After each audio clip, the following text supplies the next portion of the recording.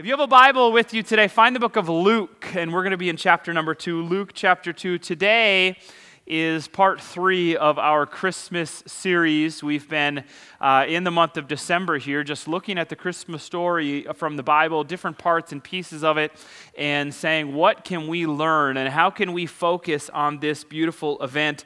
The birth of Jesus, this wonderful moment where God sent his son to be born as a baby and to be a human being. And for us, we've heard this so often that we oftentimes lose the wonder of it. We talked about that a little bit last week. But God becoming man, being born and all of that type of stuff. And Christmas cookies are great. I love that. In fact, if you have extra, drop them off at my home, and we would love to just participate in that with you. But Christmas lights and Christmas trees and presents and families and meals and movies, all that stuff is so great, and I love that, but Christmas is more than that. Just like Dr. Seuss wrote so beautifully all those years ago in How the Grinch Stole Christmas. Put that slide up for me. Maybe Christmas doesn't come from a store. Maybe Christmas perhaps means a little bit more. And so someone just needs to tell the Grinch, yes, you got it, but what you're missing is Jesus. What you're missing is Jesus in this. He's what we're missing. He's what this is all about. We know that. We say things like the reason for the season and don't take Christ out of Christmas, and we got all sorts of sayings. But how many of you know that our culture is pulling at us every single day? Every TV show and commercial and Facebook ad and whatever else is pulling us in the other direction, saying, no, Christmas is about this. And so it does us good to come back to what this is really about. If you were here 2 weeks ago, Pastor Karsten, who was the one who leads our kids, he spoke this amazing message on trusting God even when we don't understand. We looked at the story of Mary. An angel shows up to a teenage girl, and she doesn't know what's happening, and she's all confused, and she had all sorts of reasons to be like, how can this even happen? But she responds with these beautiful words, I am the Lord's servant, may your words to me be fulfilled. And it's just a beautiful story of a girl who trusts God even when things do not make sense. And there's so much we can learn from Mary. Then last week we talked about the wonder of Christmas. And the way in which we respond to Jesus has everything to do with us experiencing the wonder of Christmas. If you missed either of those messages, you can find those on our website and watch any of that stuff or listen to those. We've got podcasts and all sorts of things that I don't really understand, but we got those and you can find it, or find a teenager to help you find it is maybe what some of us need, but that's okay. And that brings us to today, and I'm excited to see what comes next in the story and to see what God would say to us just over the next few minutes. So please stand with me all over this place, and we're just going to read our passage of Scripture today. This is Luke chapter 2, starting in verse number 8. Last week we talked about the wise men and their role in this story. Today we look at the shepherds and what we can learn from these men. And so Luke 2 verse 8, it says this, and there were shepherds living out in the fields nearby, keeping watch over their flocks at night. An angel of the Lord appeared to them, and the glory of the Lord shone around them, and they were terrified. But the angel said to them, do not be afraid. I bring you good news that will cause great joy for all the people. Today in the town of David, a Savior has been born to you. He is the Messiah, the Lord.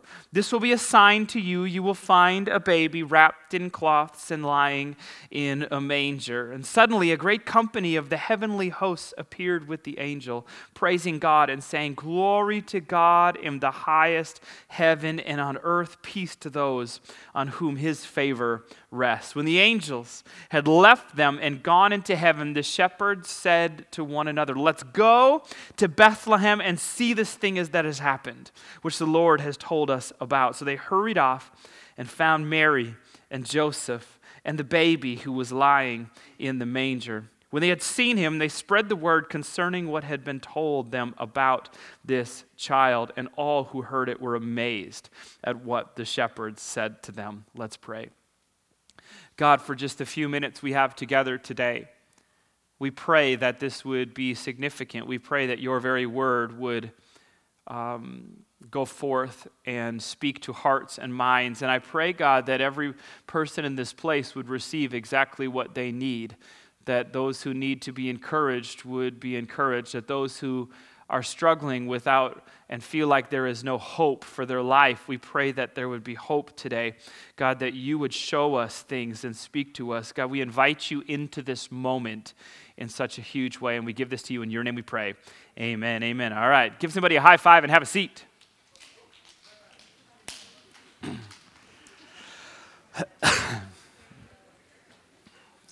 All right, well, I don't know about you, but one of my favorite things to do is read 500-page biographies about famous people. Anybody else? Yeah, I might be the only one. That's okay. I picked up a book recently. I'm actually 300 pages into it, and it's only about a week. Been flying through this thing. I've loved it, actually. And some of you are going to like, this is so dumb, but that's okay. The biography is on an athlete from the 80s and 90s named Bo Jackson. Anyone remember that name?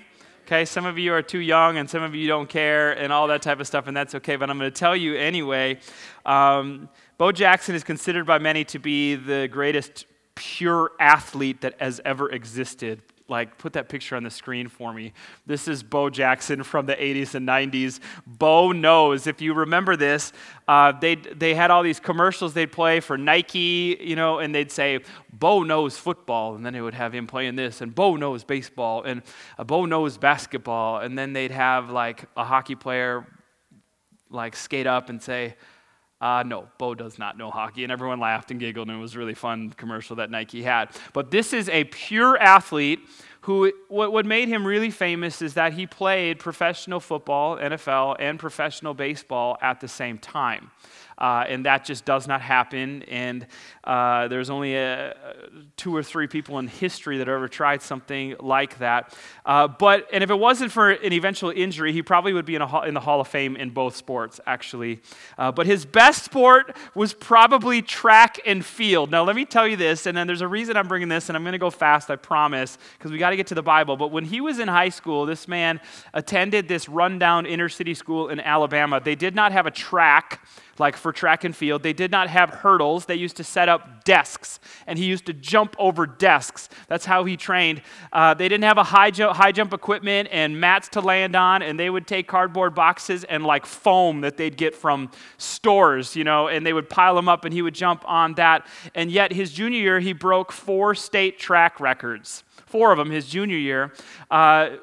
He joined a state tournament event called the Decathlon, and any track and field type of people understand this is the ultimate event. It's 10 individual events that are competed in, and then there's a total score, and you have like an overall track star that wins the Decathlon is what that is. They run sprints, they do jumping stuff, throwing different things, pole vault, long distance running, and the list goes on. Bo gets thrown into this event having never even done some of the events before. In fact, you read the thing, and he never practiced. He gets to this thing called the discus, which is this disc about this big made of metal, super heavy, and the big, huge guys would grab it, and they grab it like this, and they spin around, and they actually launch it this way. He took the thing and threw it like a Frisbee. He did not know any better. And so you get 3 turns at it. He throws the first one as a Frisbee, and it doesn't go so well. Someone quickly says, no, do this.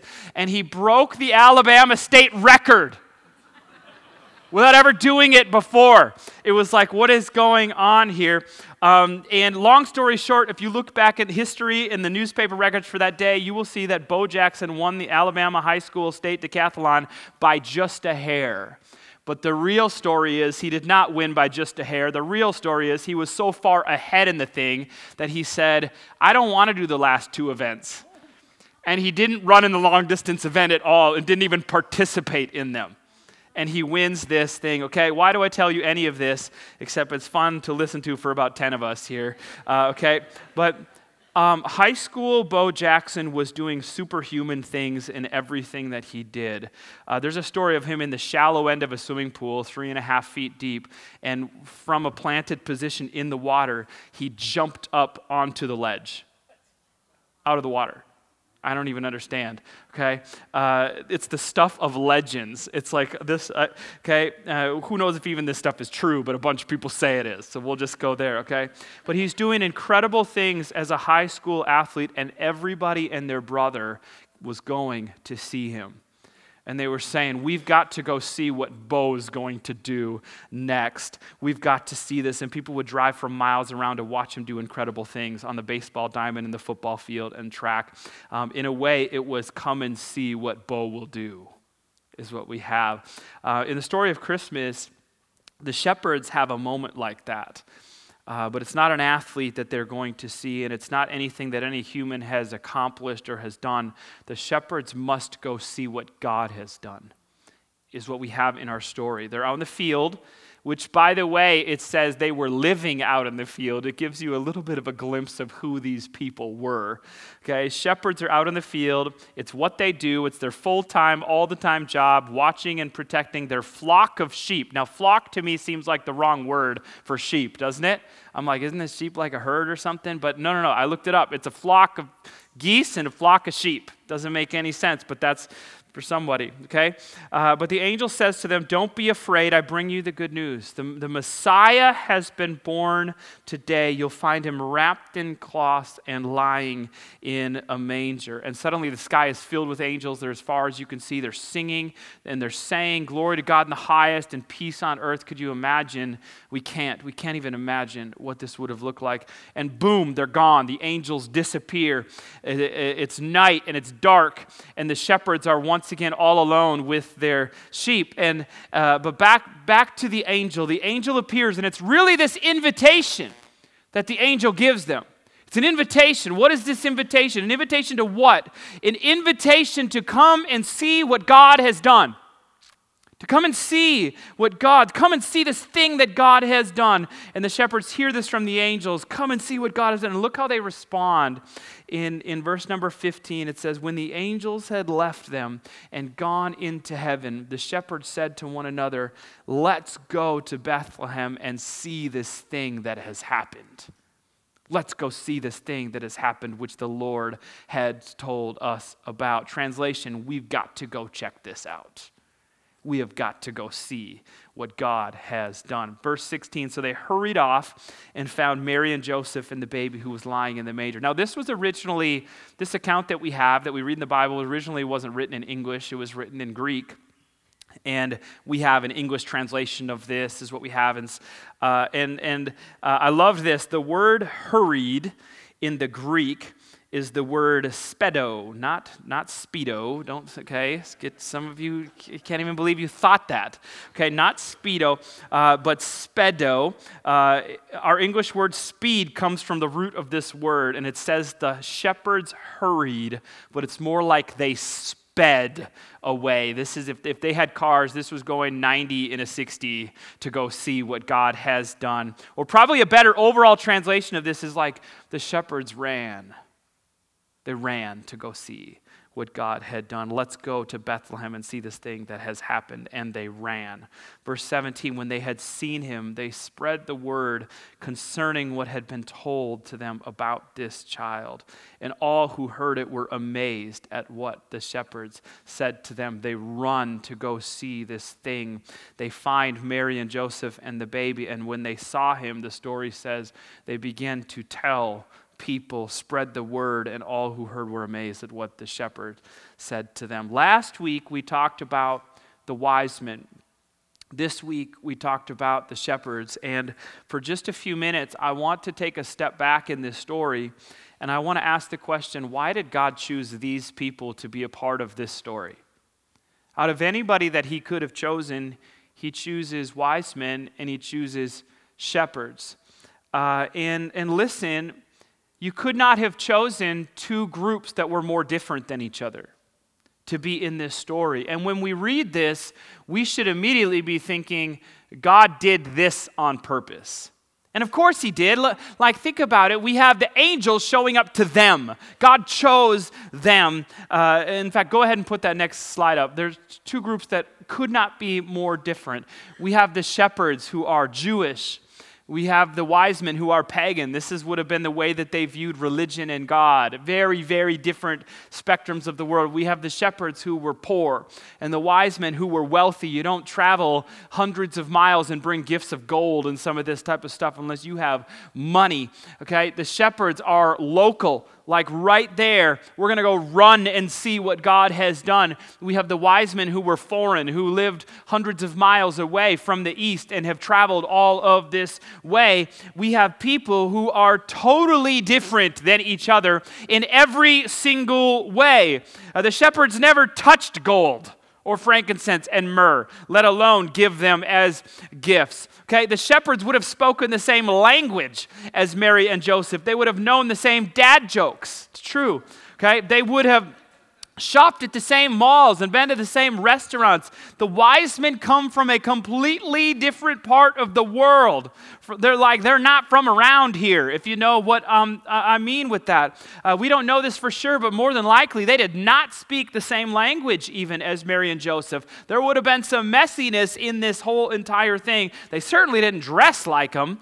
And these are the characters that God purposely picks out, plucks out of history, and puts in the story of the birth of the very Son of God. Why? That's the question. What's the point? What is God trying to do here? Why in the world would he choose shepherds, and why in the world would God choose wise men? There were better choices. Okay, and so two things here. I'm going to give you one for the shepherds and one for the wise men. The shepherds in the story of Christmas show that everyday, ordinary people are included in God's story. Now, this is important. You don't have to be special. You don't have to be elite. You don't have to have money. You don't have to have status. In fact, the shepherds were quite lowly. Their status in society, not very high, did not make very much money. These were humble, hardworking, everyday, ordinary people. See, naturally, whether you are willing to admit this or not, naturally as humans, we place certain people above other people. We just do this.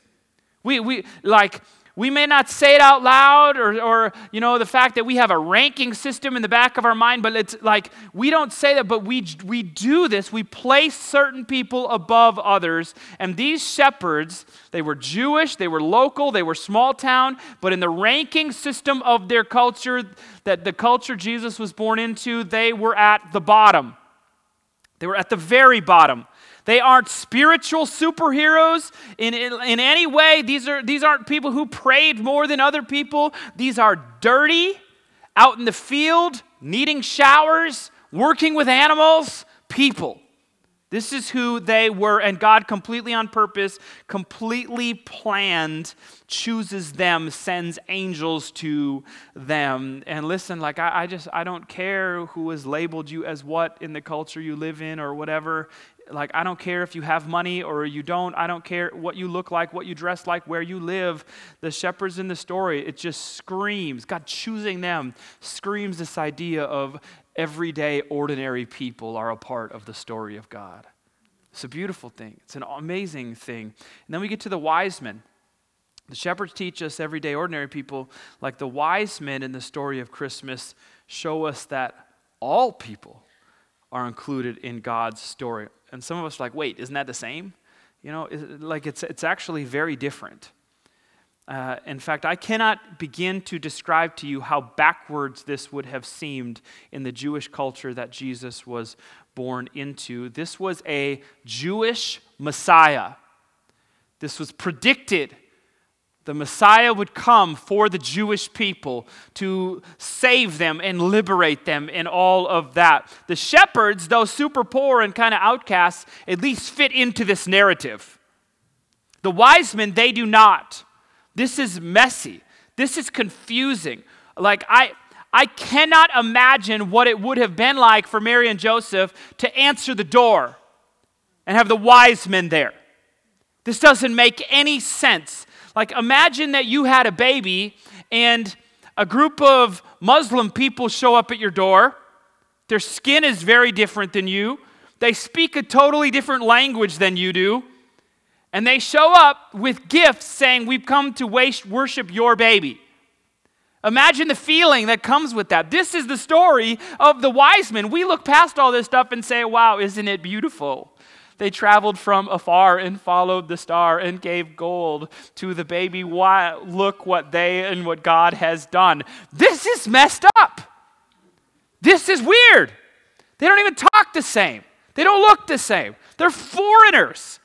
This is what a strange thing. And God on purpose includes them in the story for a reason. On purpose, He understands that like differences typically divide people, right? I mean, you understand what I mean when I say that? Differences typically divide. We see this in our personal relationships. We see this in the lives of others. When people are different than each other, those differences typically bring division. I'm not saying even that that's a racist thing or that that's horrible. This is just real life. Differences divide. But in the Christmas story, like, it creates this connection for all. All people together. God wants to include everyone in His family. So God invites nearby, everyday, ordinary shepherds. And He invites far away, very much different, wise men. And both groups are invited to celebrate the birth of Jesus.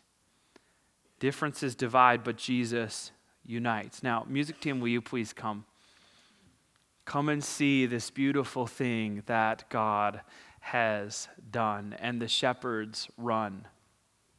They spedo there. They ran to see, and they began to tell people everywhere. The wise men see something in the sky and say, "This must be God." We're going to travel days and even months to see what this thing is. We're going to bring gifts and invest in all of that. Please stand with me all over this place. This morning, we watched our kids sing songs and almost fall off the stage. And anyone else jump a couple times? I was in the front row about ready to save lives. I knew that for sure. But we watch this stuff, and it's so fun. It's so fun to see that and have our kids be a part of those things and act out the beautiful story of what God has done. We read together from the Bible. We sang songs. We saw the strange contrast in characters that are included in the Christmas. Like, God has done something new. God has done something important. God has done something that makes life worth living. And I'm telling you, we can find hope in the Son of God, in this life, walked the earth and eventually would die a criminal's death, a horrible death. God did that for us. He did that for you. And I understand fully in this place, we have people from all sorts of different religious backgrounds, as we have grandparents and families and friends who have come. And maybe your church is very different than this. Maybe church is not your thing. And for you, this is awkward. And you're standing here saying, I like that my kid was here, but this isn't really my thing. Just understand, this room right here is filled with people who God has done incredible things in their lives. This isn't just about religion. It isn't just about going through motions and doing church stuff and being good people. This is about a God who sent His Son and who died so that we could be forgiven and free and find hope in a world that is filled with hopelessness. And there's story after story in this place of people who made a mess of their lives, and God radically came in and changed things for them. And I don't know what it is that you're carrying with you. I don't know what it is that you're thinking when it comes to this type of stuff, but listen, there is hope and there is peace and there is love and there is beauty in a God who has done so much. God, we come to you with our hurt, with our pain, and God, I just pray even for some specific groups of people in this place. I pray for those who have something physical in their body or in somebody that they love, cancer situations, terminal illness, serious physical things. Some people even who have family members in hospice in this moment and things are looking like it's the very end. God, I pray that you would bring peace, and I pray that you would bring help, and I pray, God, that they would know that you are right there next to them every step of this journey. And God, we pray for supernatural things to even happen in some physical bodies, that you would do miracles in someone who has something terminal, God, that has been diagnosed on them. Lord, I pray for that. We pray in the name of Jesus that you would do a miracle, God.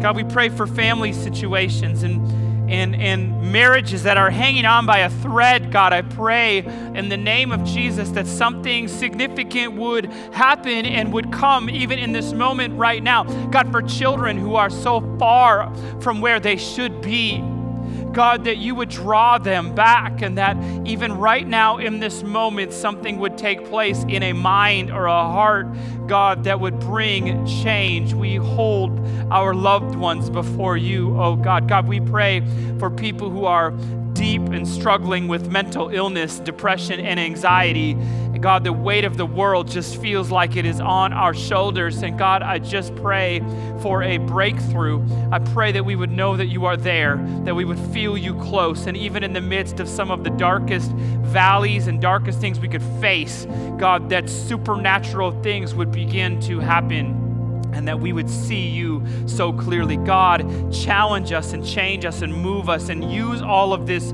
junk for your good and your glory and to change us. And so, Lord, we give this stuff to you. Before we go, just with no one looking around, just for a moment, we're just about done. But we always want to give people an opportunity to really respond to the message of Jesus, even for the very first time. Maybe you're here today and you have never in your own heart made a decision to respond to Jesus. I'm not saying like, do you go to church? I'm not saying, have you been baptized or confirmed? But has there ever been this moment for you where you say yes to God and yes to what he has done? And with no one looking around, just a moment here. If you're here in this place or you're watching behind a screen right now and you would say, I want to respond to Jesus. I want to give him my life. I want to receive what he has done. If that's you, just quickly show me your hand. I just want to pray for you. Thank you. Thank you. You can put your hand down. Thank you. You can put your hand down. Anybody else that would just say, yes, today is my day. This is my moment. If you're watching behind a screen right now, you can respond too. This is a heart thing between you and God. Church, let's just pray this together. Everyone in this place, let's pray. Father God, I give you my life. Thank you for sending Jesus to die for me. Forgive me of my sins and change my life. In your name I pray. Amen. Come on, can we put our hands together? Let's just celebrate what God has done today.